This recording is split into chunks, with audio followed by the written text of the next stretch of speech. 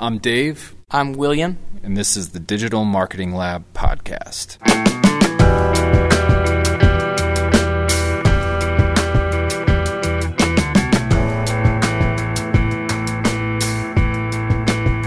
So I'm William Nozak, and today we're meeting with Jim Boss, the co-founder of City Church, the founder of 320 Coach, the founder of 320 Media. What doesn't this guy found, I swear. And today he's going to talk to us a little bit about leading self and leading others. Let me unpack those businesses for a second. City Church is just a church located here in Tulsa, Oklahoma. 320 Coach is an executive entrepreneur level coaching company, and 320 Media is helping people discover their dreams through media. Did I say all of this correctly? Sure. So Jim, leading self, leading others. I already told you I really don't even know what this means. I mean, I know what those statements mean, but will you unpack this for us? Yeah, leading self is just, your commitment to leading yourself on a daily basis. And so just how you show up every day, it really boils down to discipline. And so, how you run your calendar, the commitments that you make, and so and then just the areas that you want to grow into. And so I always try to get people to really narrow it down, because you can't do 10 things at once. And so what are the one or two areas that you want to grow in this next year? And so it's December of 2018, and so as we move into 2019, what's one area that you need to grow into? And so looking at what are the things that I need to be reading. Who are the people that I need to be talking to? If you don't know anybody, then just begin to ask people. So staying curious, and so asking people that are in your inner circle or community of, hey, do you know anybody that is really good in this certain area that I'm looking to grow into? So that is a lot of stuff. Wow. And you do that stuff daily? I do. Yeah. Awesome. I got some questions for you. So leading self, leading others, commitment to self, and then leading others, be investing in others. I got it. My question is this a core value for your life, for your business, for both? Absolutely. Yeah. I have always been curious of learning, even early on. There was a guy by the name of John Maxwell that I started learning from, and I would walk around in the probably, I guess this was the 90s, with the kind of the puffy headphones, and back before anything was digital. And so I'm dating myself today, but I had the cassette tapes that I would listen to, and because I was interested in leadership. And so it is a lifelong commitment that you make and a journey that you go on. And so and then as you move into leading others, you just do the same thing that you've done. And so it's always been a huge value for me, and it's just something that I try to continually keep in front of me. So it's you never arrive, and so there's always something new to learn. There's always something to grow into, and so definitely is a core value for me. And I want it to even be a core value of the people that I'm investing in and leading as well. Awesome. All right. I like it. So you frequently, it seems like you're starting businesses every other day. Somebody's offering you capital, or somebody's trying to invest you, or you're trying to invest someone else into something you're doing. Is this leading self and leading others a requirement of these others that you're potentially getting involved with in regard to business? Yeah, absolutely. So about 9 years ago, I hired my first executive coach. And so one of the exercises that we went through is creating core values for my life. And so when I'm looking to partner with people, if those core values aren't aligned with who I am or who they are, then I'm automatically out, no matter what the deal looks like. So I don't want to be partnered with people that have polar opposite values of who I am, because essentially it's just going to create a frustration for me down the line, no matter how much money you make. Yeah. And for me, it's not about the money. It's more about of what I truly value and who I am as an individual. And I know if I hold to that, the money will come in time, and the right people will show up. Nice. That are aligned with those values that I have. So my question then is, how can you tell this about a potential partner? Yeah, it's kind of interesting. I would say early on it was difficult because I was still learning to possess and own my values. Now, as I'm several years into this, it's pretty easy to pick up like what people value by listening to what they say. Even just the emotions that are in their voice. And so by watching them, listening to them, reading stuff that they put out essentially online, you can pick up like what they value pretty quickly.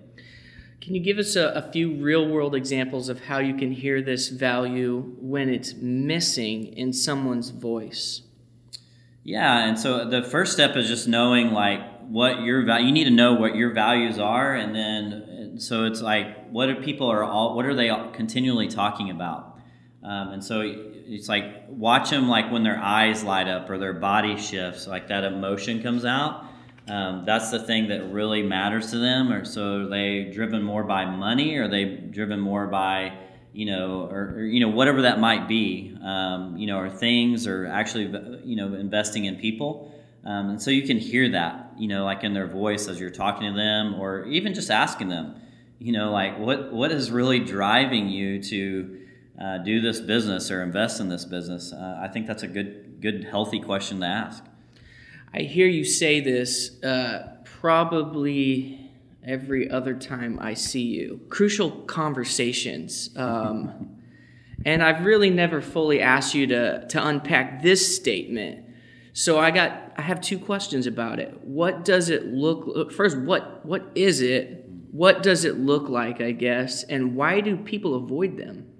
Yeah, crucial conversation is anything that has a point of tension in your life that you're probably wanting to avoid. And so something, whether in leading your business or leading yourself, that you know that you need to have, but it's easier just not to have that. I'd say, a lot of those are crucial to your growth, not only for your company, but for yourself. And so lean into those, have those. And so I think coming from a posture of curiosity is key, of just saying, I'm curious of why you say this or why you act that way, and come from a posture of learning, because if you come from a posture of emotion and volatility, it's just not going to go well. It's always going to go south.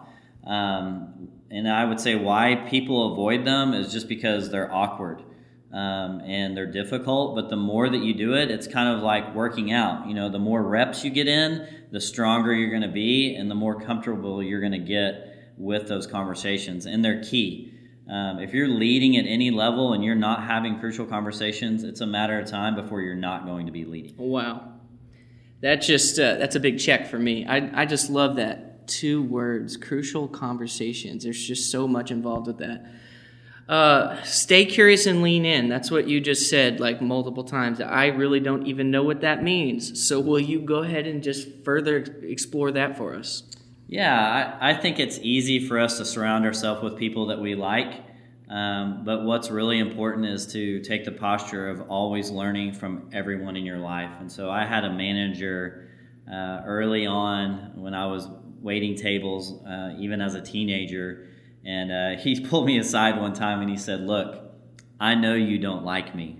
It's obvious." He said, "But there's something that you can learn from me." Mm-hmm. And man, that just really opened up my mind to thinking, you know what, he's right.